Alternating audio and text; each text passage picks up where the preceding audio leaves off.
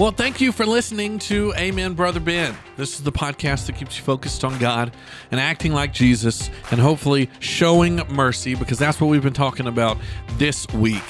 How to show mercy, why we should show mercy, and what that mercy looks like in our lives. Today, I want to talk specifically about relational mercy, because in your relationships, whether it be friendship, romantic, family, those are the best places where you can show mercy.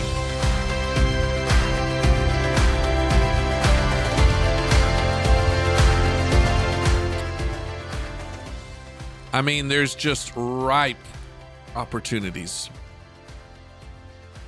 So many times, especially if you're living with someone like a mom and dad, a kid, husband, wife, whatever, and you get to see all the little things that make you want to strangle them in their sleep.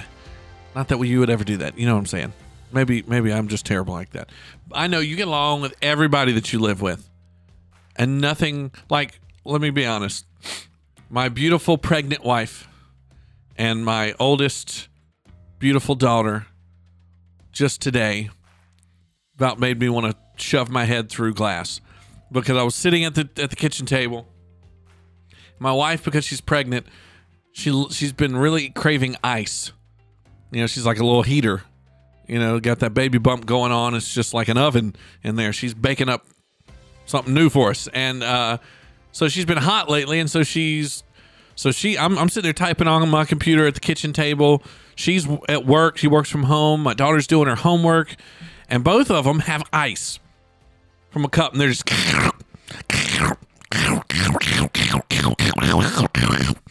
and I'm like, oh my Gandhi, would you stop? Oh, it drove me up the wall, and I wanted to douse them in ice or take their ice and throw it across the room. But I didn't. I showed mercy. I said, I'm going in the other room. That's a merciful thing to do. So anyway, there's these relationships that we have in our lives. They are the best places and where you will have the most opportunity to show mercy.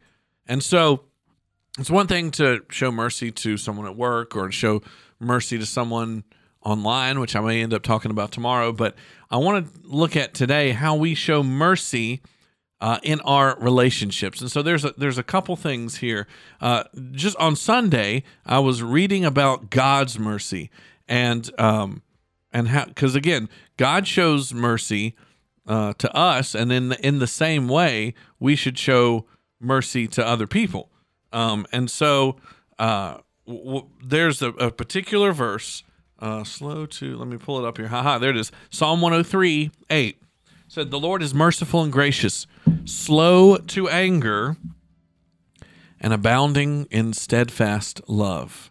Right? Mercy means you are slow to anger. And this is really hard to do when you've broken the ice with that person that you're used to, that you don't have as much tolerance for. And I hate to use that word tolerance, because I just talked about Sunday how tolerance is not mercy, but you don't have enough patience. They have used up. They have spent their patience with you, and so you go from like 0 to 100 with them real quick before you would do that with someone else. And so, if we're going to have mercy, we need to make sure that we are slow to anger. It doesn't mean we don't get mad. Listen, we're going to get mad at people, and God didn't say he never got angry. It says he is slow to anger, and so that means that it's going to take some time, that there should be some patience, there should be some striving, there should be some second chances, there should be some warnings going on, so that if they're doing something that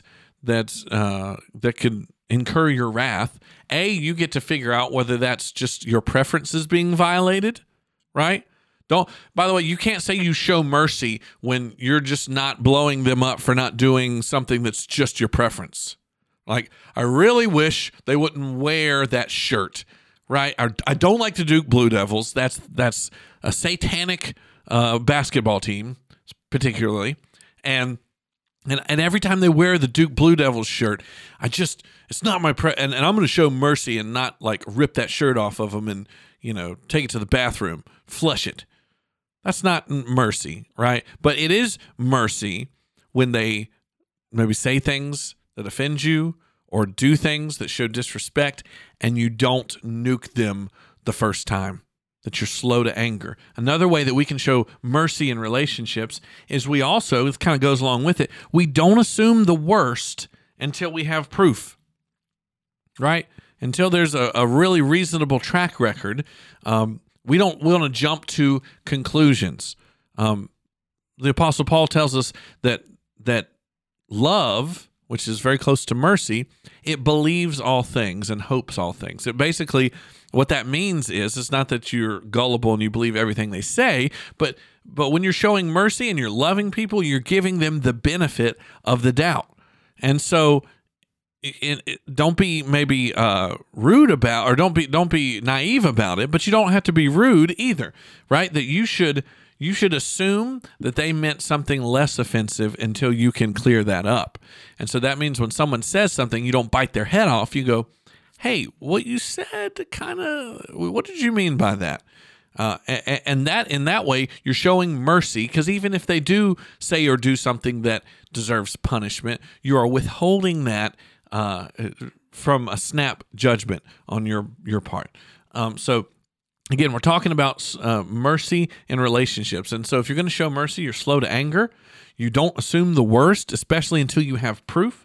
But one of the things that's big, that I think is uncomfortable and doesn't feel like mercy sometimes, is we need to make sure that we confront instead of conspire, right? That instead of gossiping and scheming and behind their back and grumbling about them, that we do what Jesus tells us to do in Matthew 18:15, where you go to someone, that if someone is doing something that deserves punishment, if they're sinning against you, that instead of just biting your lip until you punch them in theirs, you go to them before you've lost your temper, after you've overlooked and forgiven, you confront them, and you with love in your heart, but with the Holy Spirit holding them accountable, confront them on what they're doing to you and give them a chance to fix it, right? It's merciful for you to bring this to their attention in the event that maybe they didn't even realize that they were doing something that they weren't supposed to do, or something that was angering you, or something that was hurting you. And so instead of just slapping back and clapping back with punishment for what they might not even know that they're doing, you're giving them an opportunity to make it right. And you're saying, and by the way, sometimes that mercy can mean, hey, I'm giving you the chance to fix this. If not, I'm going to have to bring down some consequences. Right? Which could be different things. If you're a parent, well, that's certain disciplines, right? If it's a friendship or someone that you don't have the authority over, it may be keeping them at arm's length and arm's distance from you. By the way, cutting people out of your life can be merciful, especially if they are treating you wrong time and time and time again, because when you push them at arm's length, then you don't give them a chance to catch the curses of God. You're saying, you know what? You keep going this way, I'm going to have to do something you're not going to like, and I'm pretty sure that my Father in heaven is going to come to my aid, and I want to just save you from that. Show mercy in our relationships, and your relationships will be a lot healthier and a lot happier, and you'll be able to love them all the more better. AmenBen.com. If you need anything, I'd love to talk to you. We'll talk more tomorrow. Bye.